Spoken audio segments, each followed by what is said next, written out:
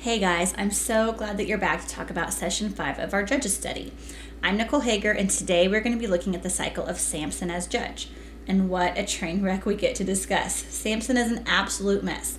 Which you've been with us from the beginning, you shouldn't be surprised by this. Remember, we saw in the introduction this downward spiral of the Israelites, and now we've been watching a downward spiral of the judges themselves. We started with some pretty good judges, then we saw things take a turn with Gideon, and then they didn't look any better with Jephthah. We're given some minor judges that we're only told a few sentences about, but they're not remembered for anything positive either. And now we're going to finish with Samson, who is the last judge, and we're going to see just how far Israel has strayed from the Lord. So we shouldn't be surprised that this last judge and this downward trajectory is such a mess. And knowing that he's last is also going to help us to accurately interpret some of his actions. So let's dive in because we have a lot to cover today. We're going to start in chapter 13, verse 1. Now the sons of Israel again did evil in the sight of the Lord, so that the Lord gave them into the hands of the Philistines 40 years. And there was a certain man of Zorah, who the family of the Danites, whose name was Manoah, and his wife was barren and had borne no children. Then the angel of the Lord appeared to the woman and said to her, Behold, now you are barren and have borne no children, but you shall conceive and give birth to a son. Now therefore be careful not to drink wine or strong drink, nor eat any unclean thing. For behold, you shall conceive and give birth to a son, and no razor shall come upon his head. For the boy shall be a Nazarite to God from the womb, and he shall begin to deliver Israel from the hands of the Philistines. Okay, let's stop and notice a few things here. First, let's look at our cycle. At first, the steps start the same as what we've seen in the past, but as you did the homework, you probably noticed that the judge cycle of Samson is missing more steps than any other cycle. We saw that Israel again did evil. They were following false gods, and God again gave them over to be oppressed by another nation. This time it was the Philistines, and then he starts to raise up a judge. But what are we missing? Well, you probably noticed that Israel had never actually cried out to the Lord to save them. They were so comfortable being ruled by this other nation and following these other false gods that they never even turned to God to deliver them. Think about what this says about the condition of their hearts. They apparently didn't think they even needed saving. But luckily, God knows what we need even when we don't. And the Israelites were still his chosen people, so he raises up a deliverer for them anyways. Also notice in verse 5, it said that this baby would begin to deliver them. This judge won't even deliver them fully from their oppressors. He's only just going to begin the process of delivering them. This is a huge digression from the judge cycle we have seen up to this point. This judge cycle is also very different from the others because it's the only cycle where we're given this nativity story for the judge. We see that God raised up Samson from before he was born and prepared him to judge Israel.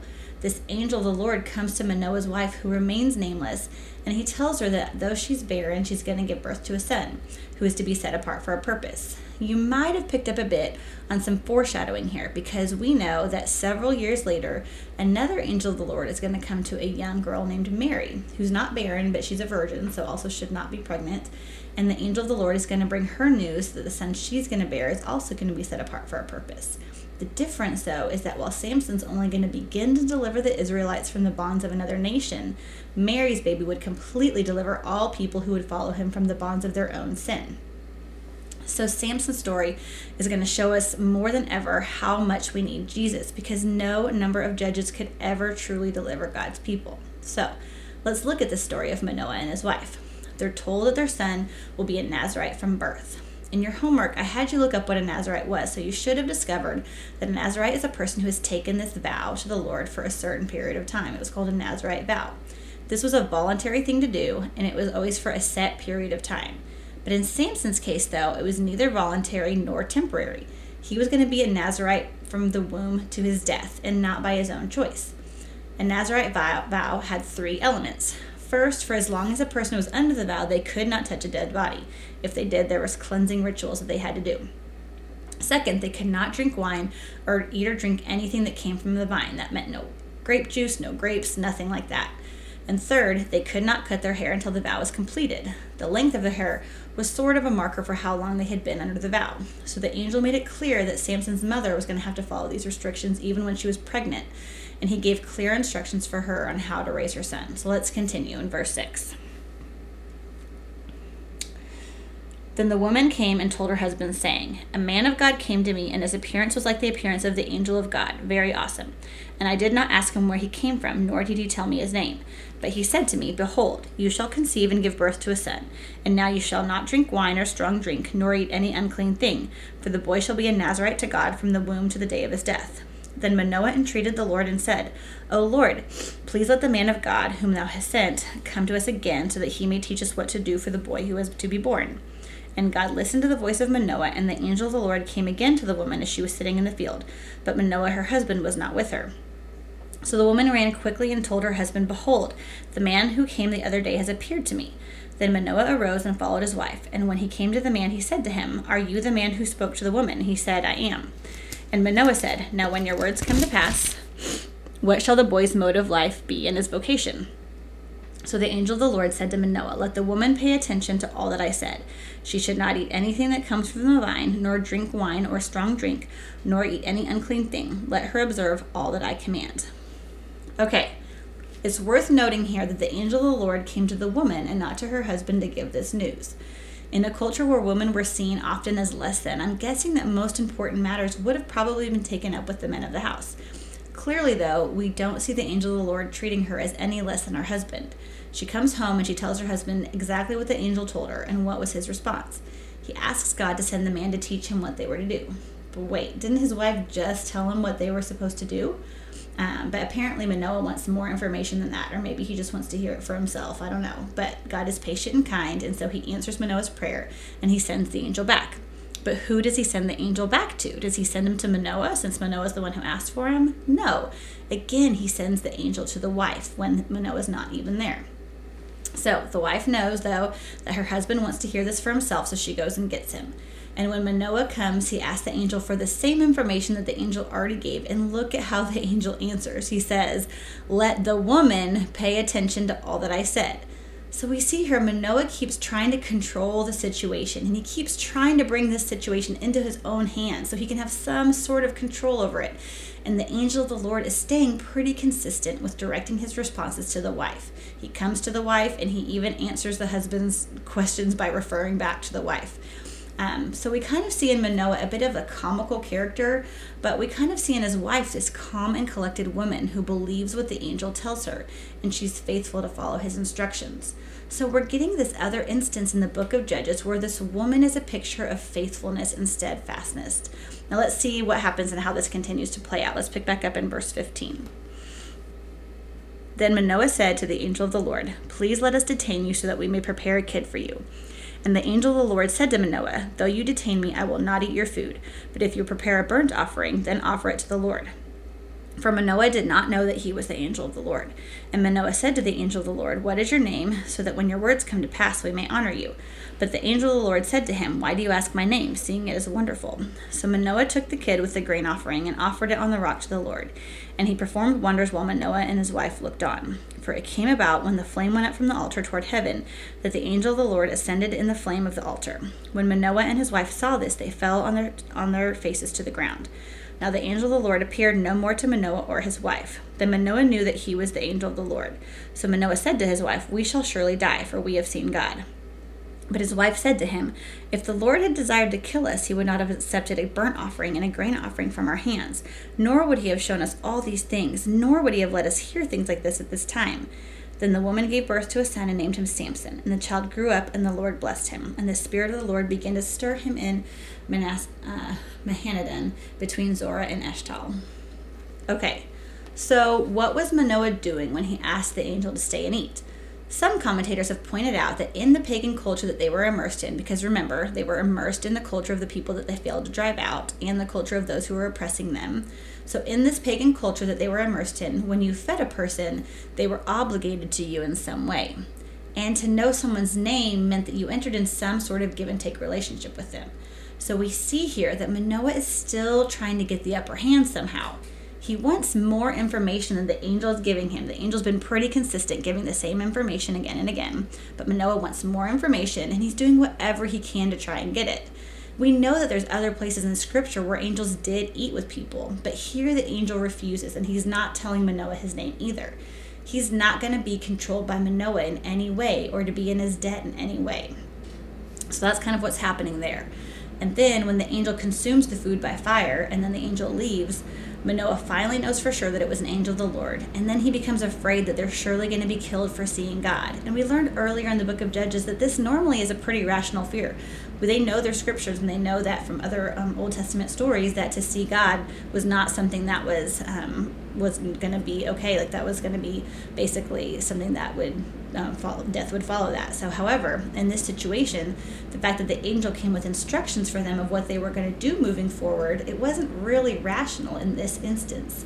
So who again is the voice of reason here?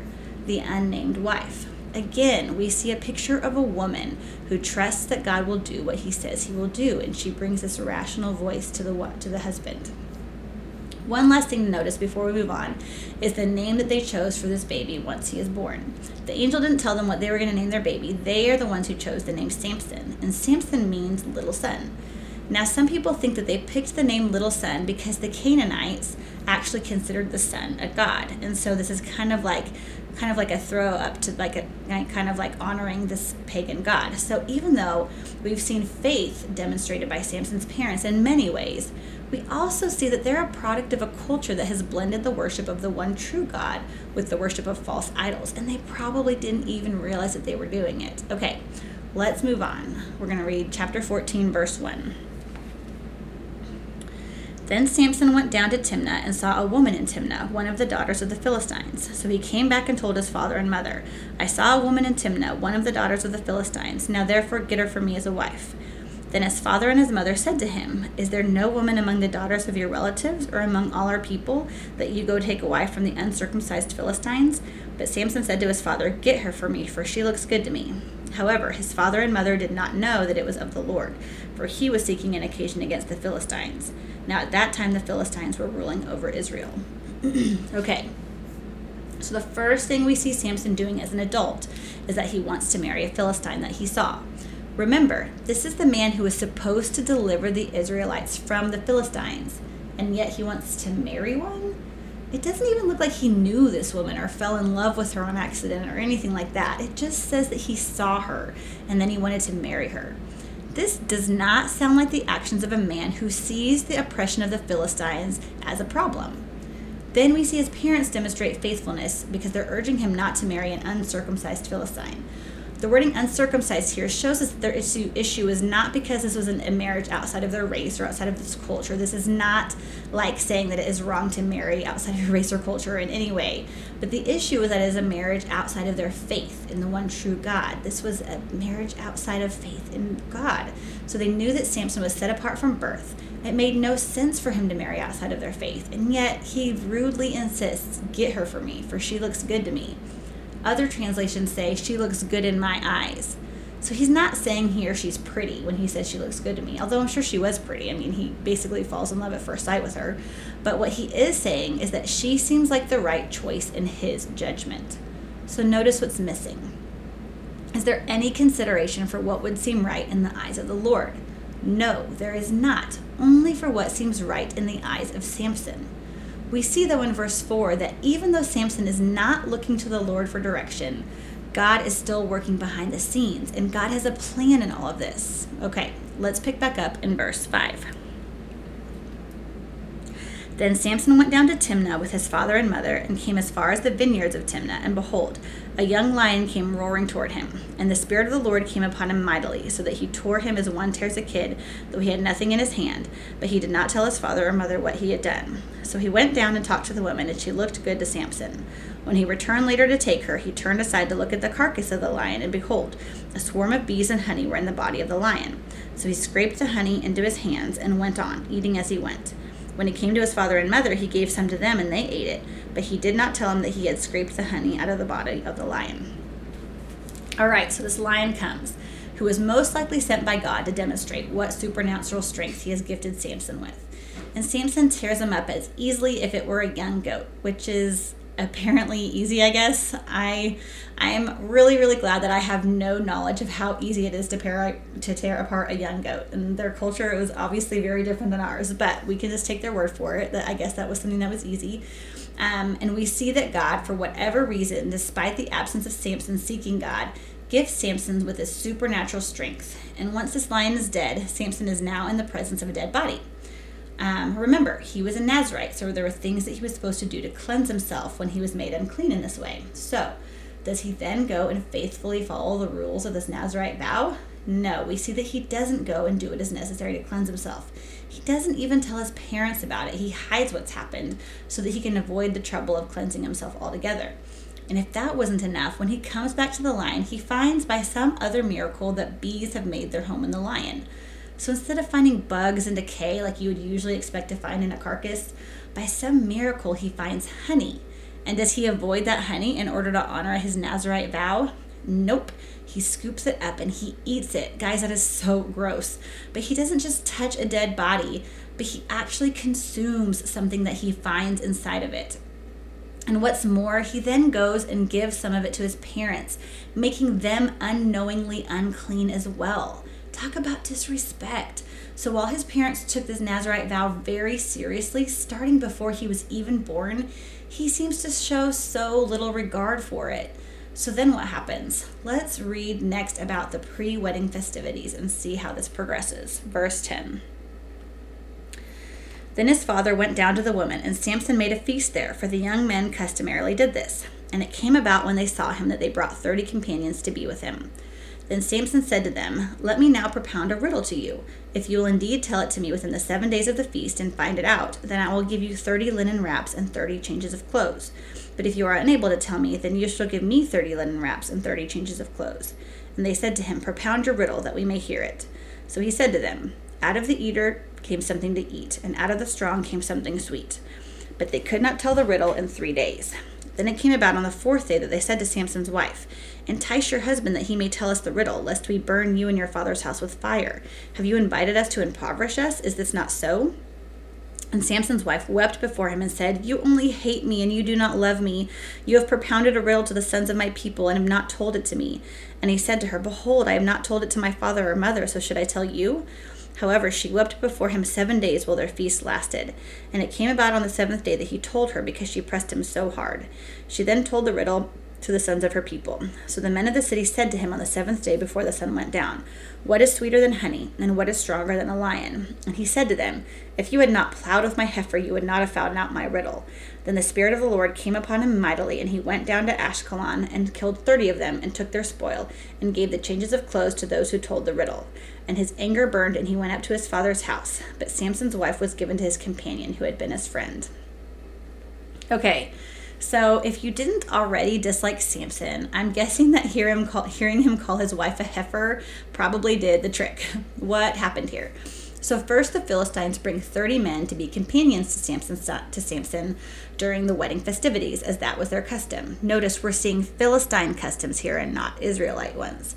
Also in verse 10, the original language actually means more of like a drinking party than it means feast. So they were literally having a drinking party for 7 days. So we are now crossing off rule number 2 of his Nazirite vow. We already saw he had no problem remaining unclean after touching a dead body. And now he is attending a several-day drinking party when he's not supposed to eat or drink anything that comes from the vine. And while it is possible that he attended this party and did not partake of the wine, that is highly unlikely that that would have happened. Okay, so then we see that he gives this riddle, and it's got pretty high stakes to these 30 new friends of his.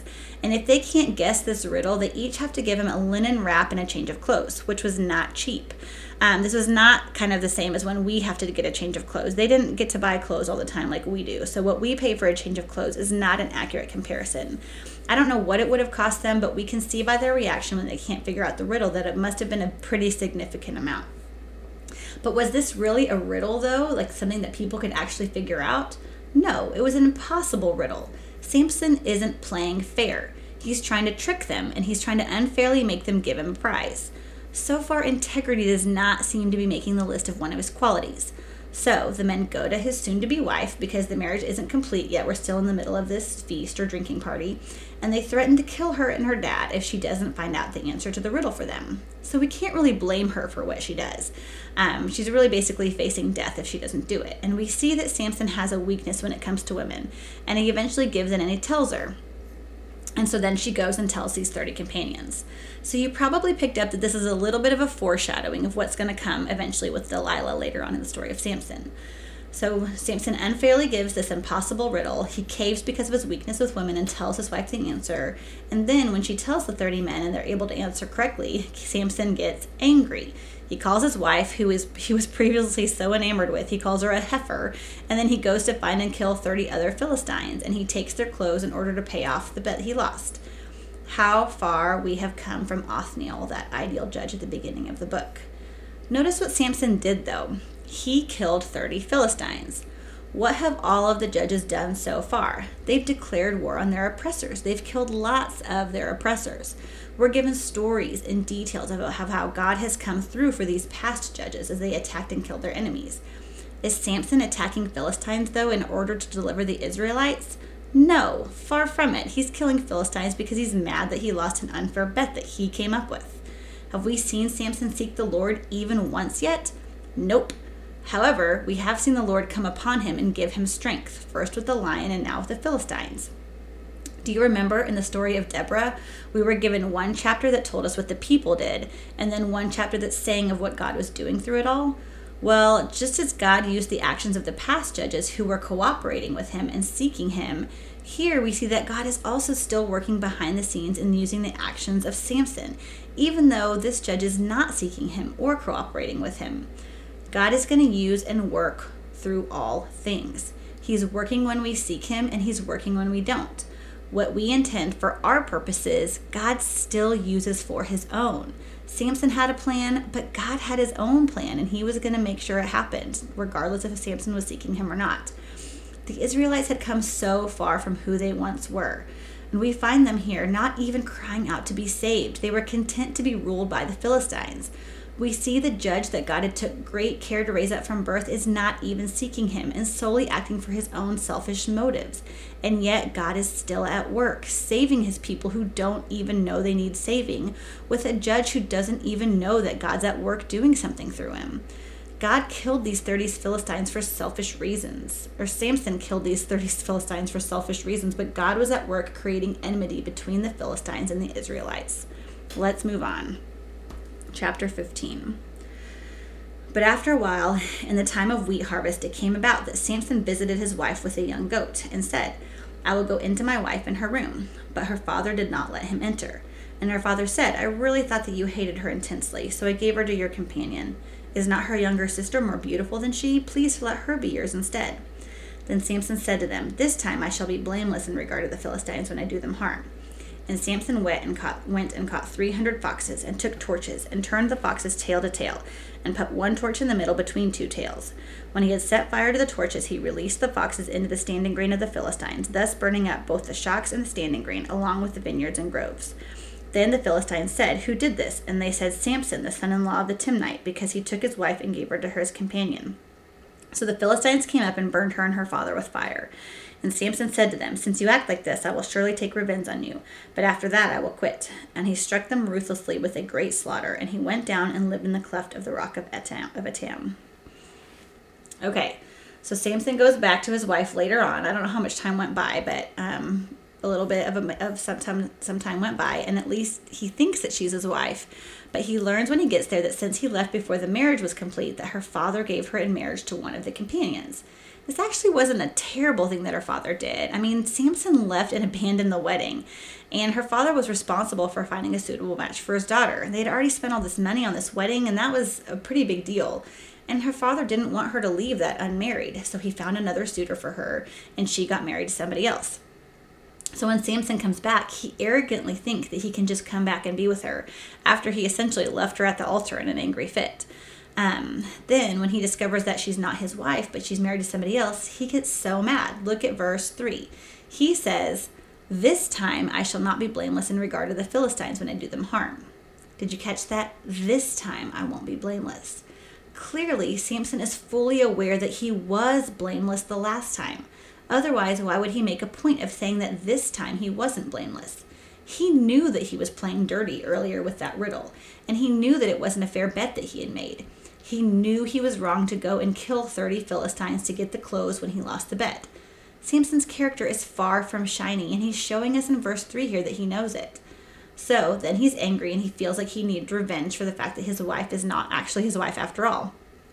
And even though it is 100% his own fault that his wife is married to another man now, he somehow feels completely justified to go and get revenge on the Philistines by burning all of their grain and crops. Again, we see him attacking Philistines in a pretty big way. But is he attacking them in order to deliver his people? No. Again, he is attacking them for his own selfish and vengeful reasons. So then, the Philistines see what Samson has done, and they go to get back at him. They kill the woman who was supposed to be his wife, along with her father. And again, for a third time, we see Samson go and enact revenge upon the Philistines for what they did now, and he goes and attacks them, and we see it says, with a great slaughter. So, to review, Samson is supposed to deliver Israel from the Philistines, and so far, he's tried to marry a Philistine, he's tried to trick her friends into losing an impossible bet, which he made for his own personal gain. He killed 30 Philistines when he lost the unfair bet he made. He stormed out before his wedding was complete, leaving his wife to be unwed. He came back later and found out that because he left, his wife married another man, and then in a rage, he destroyed the Philistines' crops to get revenge. Then the Philistines killed his wife and her father to get back at him, to which he responded with striking down even more Philistines with a great slaughter. It also looks as though he has disregarded his Nazirite vow by eating honey out of a lion's carcass, giving that honey to his parents, making them also unclean, and attending a several-day-long drinking party. I hope that it is clear how far we have come from the first few judges in the book. 3 times now Samson has attacked the Philistines, all for his own revenge or personal gain. Not once have we seen him seek God or show any regard for God. Not once has he shown any indication that he desires to deliver Israel from the Philistines. And not once have we seen any sign of him wanting to follow the Lord's direction. And yet, we also see that God has come upon him by giving him strength. Because again, don't miss this. God's plans do not depend on our holiness or on anything else about us. God works in and through all to fulfill his purposes. He can work behind the scenes through us when we're seeking and following him, as we've seen in the previous Judges, but he can also work in and behind the scenes through us when we're not following him, although in that case we miss out personally on experiencing any intimacy with him that would come with following and working alongside of him. It's kind of like when Joseph's brothers sold him into slavery, and Joseph, when he's reunited, tells them, "You meant evil against me, but God used it for good." So those brothers, they missed out on any good that God was doing, but God used their evil for good. Samson's missing out on any intimacy with God that those previous judges got to experiencing, but God is using Samson's sin and his selfishness, and God is using it for good to deliver his people. What good news it is that God's plans don't depend on us. He is at work regardless. Okay, let's move on. Verse 9. Then the Philistines went up and camped in Judah and spread out in Lehi. And the men of Judah said, "Why have you come up against us?" And they said, "We have come up to bind Samson in order to do to him as he did to us." Then 3,000 men of Judah went down to the cleft of the rock of Etam and said to Samson, "Do you not know that the Philistines are rulers over us? What then is this you have done to us?" And he said to them, "As they did to me, so I have done to them." And they said to him, "We have come down to bind you so that we may give you into the hands of the Philistines." And Samson said to them, "Swear to me that you will not kill me." So they said to him, "No, but we will bind you fast and give you into their hands. Yet surely we will not kill you." Then they bound him with 2 new ropes and brought him up from the rock. Okay, so basically what just happened is that the Philistines come back looking for Samson to get back at him, once again, for what he had done. The Israelites learn that the Philistines want Samson, who, remember, is supposed to be their judge, and who is supposed to be delivering them from the Philistines. And what do the Israelites do? They go looking for Samson to give him over to them. What in the world? Can you imagine that happening to any of the previous judges? Up until now, the Israelites had followed their judges into battle against their oppressors. Here, they send basically an army, 3,000 Israelite men, to fetch their judge and hand him over to their oppressors. Talk about a huge digression. And did you notice what tribe is doing this? It's the tribe of Judah, who in the beginning of the book was the tribe that stepped out in battle first. They see Samson as being against them and not for them. They even tell Samson, "Do you not know that the Philistines are rulers over us? What then is this that you have done to us?" They don't see the Philistines even as a problem. Their judge is who they see as the problem. Remember, though, this is the first cycle in which they never cried out to God to deliver them. They don't want anything to change. They don't seem too upset about being under the Philistines' rule. So they go to Samson, and he strangely agrees to be handed over to the Philistines as long as the Israelites agree not to kill him. So now the Israelites, who are supposed to be God's people, are handing over the one God set apart from birth to deliver them, and they're handing them over to their oppressors. Let's keep going. Verse 14. When he came to Lehi, the Philistines shouted as they met him, and the Spirit of the Lord came upon him mightily, so that the ropes that were on his arms were as flax that is burned with fire, and his bonds dropped from his hands.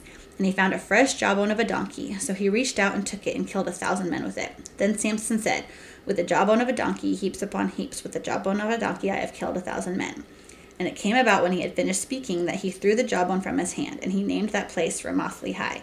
Then he became very thirsty, and he called to the Lord and said, "Thou hast given this great deliverance by the hand of thy servant, and now shall I die of thirst and fall into the hands of the uncircumcised?" But God split the hollow place that is in Lehi, so that water came out of it. When he drank, the strength returned, and he revived. Therefore he named it En-Hakkore, which is in Lehi to this day. So he judged Israel 20 years in the days of the Philistines. Okay, so we see that again, the Spirit of the Lord came upon him and gave him great strength. Even though Samson is still not trying to deliver his people, God is trying to deliver his people. So God gives him strength to do something that is not even remotely humanly possible. He breaks through his ropes, he grabs a fresh jawbone of a donkey, and he kills 1,000 Philistines with it. And because it was a fresh one, that means that the jawbone still would have had the teeth in it, and it would have been a better and more fearful weapon than if it were an old bone. But even so, this is the one part of the account of Samson that I personally really struggled with. I mean, 1,000 men, really? This just seems so incredibly impossible that I found myself searching for sources to help explain it. And yeah, there are some who say that a rounded number like 1,000 is meant to be hyperbole, and that if it said a specific number like 968 or something like that, then that would have meant to be literal. But regardless of it, if it's hyperbole or if it's accurately like a literal number, it still indicates an incredibly large number of men to kill. We also lose a bit in the translation from the original language because there's kind of some rhyming involved and some taunting as Samson makes a bit of a joke in verse 16. So like one commentator kind of gave this translation that kind of gets at the essence of what Samson was kind of saying. And this commentator worded it along the lines of Samson saying, "With the jawbone of an ass, I've piled them in a mass." And so he's kind of bragging about what he's done in this mocking way here. So whether that number 1,000 again is meant to be taken literally or not, or if it's just him kind of mocking and using hyperbole, the fact remains that we're supposed to see that Samson did something that no human in their own strength would have ever been able to do. And the only explanation was that God did it, that God was with him, and that God was the one doing it through him. So what then happens after that huge feat? Does Samson then cry out and give glory to God for performing such a great miracle? Not quite. We do, however, see him addressing God for the very first time in his account. But rather than humbly giving him glory and growing in his faith, we instead seeing him arrogantly demanding from God and showing very little faith. He's incredibly thirsty after killing so many Philistines, and he says essentially to God, "What, so you're going to do something so mighty through me only to let me die of thirst?" Gosh, it's so hard for me to imagine why God would have put up with that. But not only does he put up with Samson's arrogance and childishness, he answers by giving him water. So again, we see that God had some priorities here, and his priority is that he was doing something behind the scenes. He was not done with his plans for how he was going to use Samson. So when God gave him the water, did Samson finally praise God and thank him? No, look at what he named the rock that the water came out of it. He named it En-Hakkore, which basically essentially means fountain of him that called her prayed. So he basically named the rock after himself, not after the God who provided it. He named it after himself for asking for it. Come on, Samson, seriously? Okay, let's get to the last chapter. I'm going to paraphrase a little bit here just because we're getting long. First, in chapter 16, we see that Samson went into Gaza and saw a harlot, and he went to sleep with her. So note that this was another Philistine woman he is drawn to, most likely because Gaza was actually the Philistine capital. And the fact that he was even in the Philistine capital at all, knowing that Philistines were hunting him and trying to kill him, shows how reckless and prideful he was getting. He seems to be taking greater and greater risks as these chapters unfold. Then the Philistines find out that he's there, so they come to attack and capture him, but somehow he miraculously gets away by tearing off the city gates, which is another impossible task that could only have happened with God's help. Then he meets another Philistine named Delilah, and he falls in love with her. So this is the third woman we are told about that Samson is with, and all three are Philistines. So the Philistines who are after Samson come to Delilah, and they offer her 1,100 pieces of silver from each of them if she can discover the secret of his strength. And this was a huge amount of money at the time. Just for reference, later on in Judges, we're going to see that 10 shekels of silver was a year's salary for one man. And she was offered 1,100 each from 5 different men. So that's 5,500 pieces of silver. That's enough for several lifetimes. So naturally she agreed. Let's read what happens next. We're going to pick back up in chapter 16, verse 6. So Delilah said to Samson, "Please tell me where your great strength is, how you may bound to afflict you." And Samson said to her, "If they bind me with 7 fresh cords that have not been dried, then I shall become weak and be like any other man." Then the lords of the Philistines brought up to her 7 fresh cords that had not been dried, and she bound him with them. Now she had men lying in wait in the inner room, and she said to him, "The Philistines are upon you, Samson." But he snapped the cords as a string of tow snaps when it touches fire, so his strength was not discovered. Then Delilah said to Samson, "Behold, you have deceived me and told me lies. Now please tell me how you may be bound." And he said to her, "If they bind me tightly with new ropes which have not been used, then I shall become weak and be like any other man." So Delilah took the new ropes and bound him with them, and said to him, "The Philistines are upon you, Samson," for the men were lying in wait in the inner room. But he snapped the ropes from his arms like a thread. Then Delilah said to Samson, "Up to now you have deceived me and told me lies. Tell me how you may be bound." And he said to her, "If you weave the 7 locks of my hair with the web and fasten it with a pin, then I shall become weak and be like any other man." So while he slept, Delilah took the 7 locks of his hair and wove them into the web. And she fastened it with the pin and said to him, "The Philistines are upon you, Samson." But he awoke from his sleep and pulled out the pin of the loom and the web. Okay, so once again, Samson finds himself with a woman who is working with his enemies. She's trying to get information out of him to help the Philistines, just as his wife did in the beginning, or so-called wife. He should have learned from what happened last time, but we will see that he did not.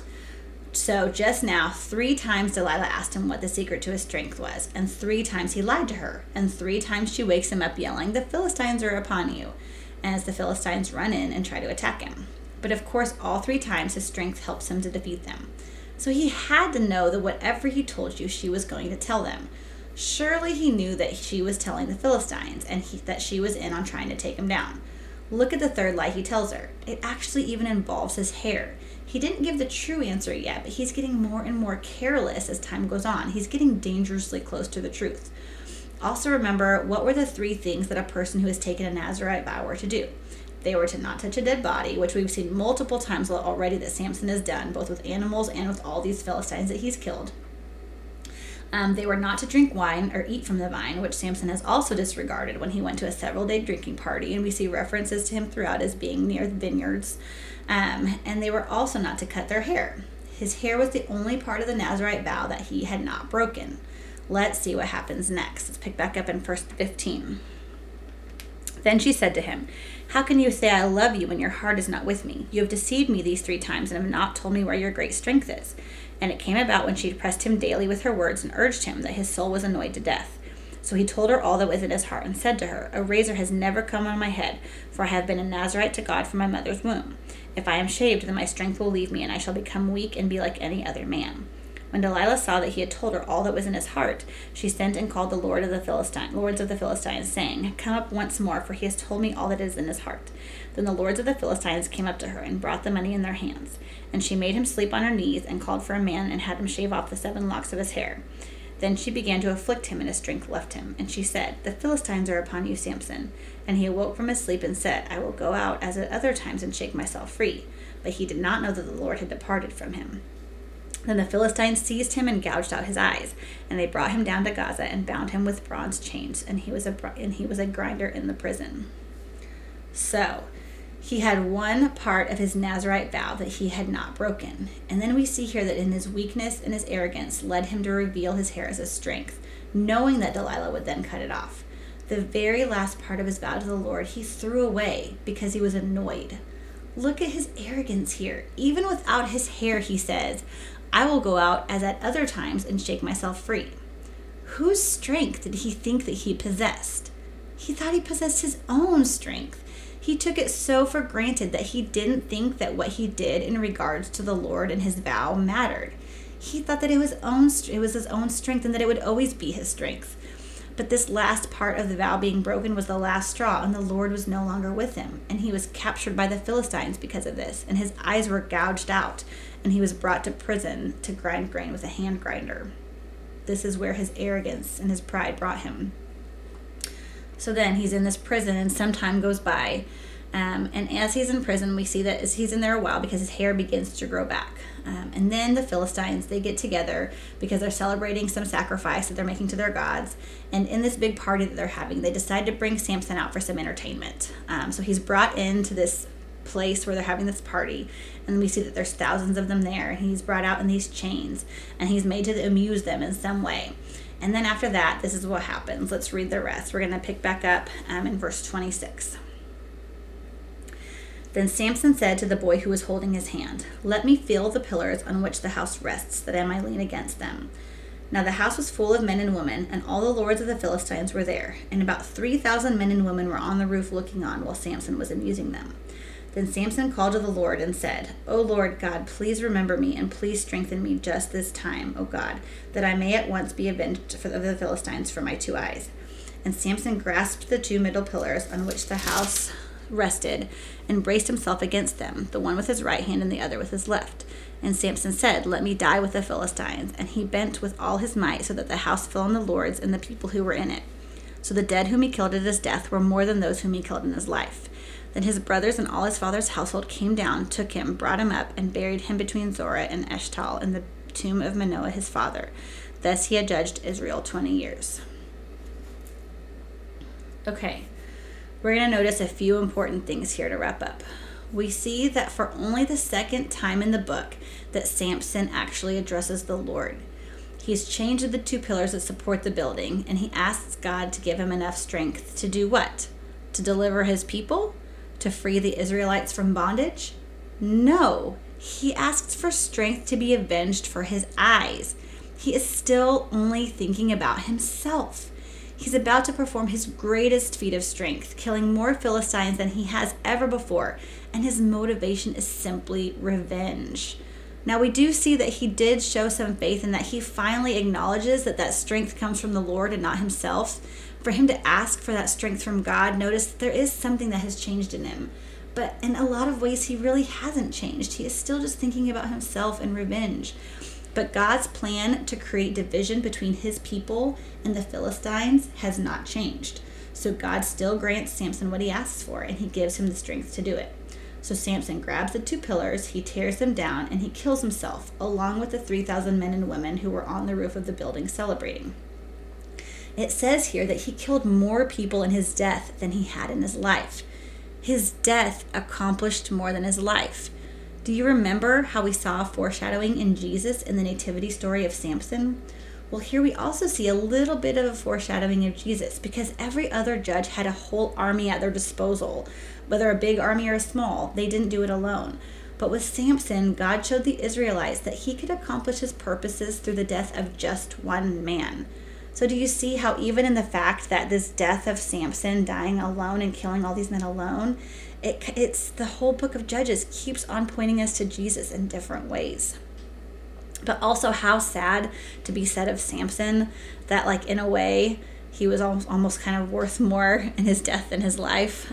So we see kind of good and bad in this. So what do we learn from Samson? What is our takeaway? A few things.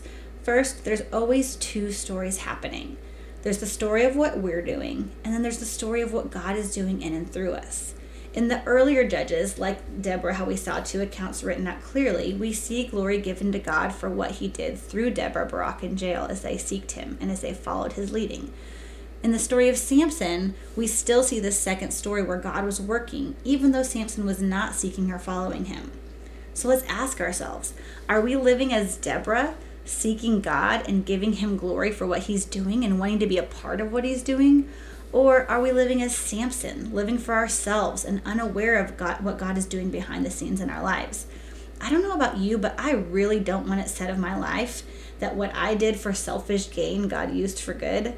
I would much rather have it said of my life that I followed and sought hard after God, and that God showed up and did great things, and that I got to experience in them, and that I got to experience intimacy with him as a result of it. Second, we need to ask ourselves, are we living like the Israelites did? Samson was a reflection of Israel's true spiritual state. Samson disregarded the Lord bit by bit, throwing away pieces of his vow until he threw away the last piece with his hair, and yet he still thought he could attack with the same strength because he did not know the Lord had left him.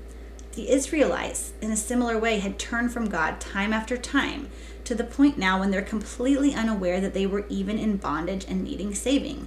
They too were not even aware that they were in need of God's presence. So let's ask ourselves, are we so comfortable with our sin that we're unaware that we are in bondage to it? Do we even feel our need for a Savior?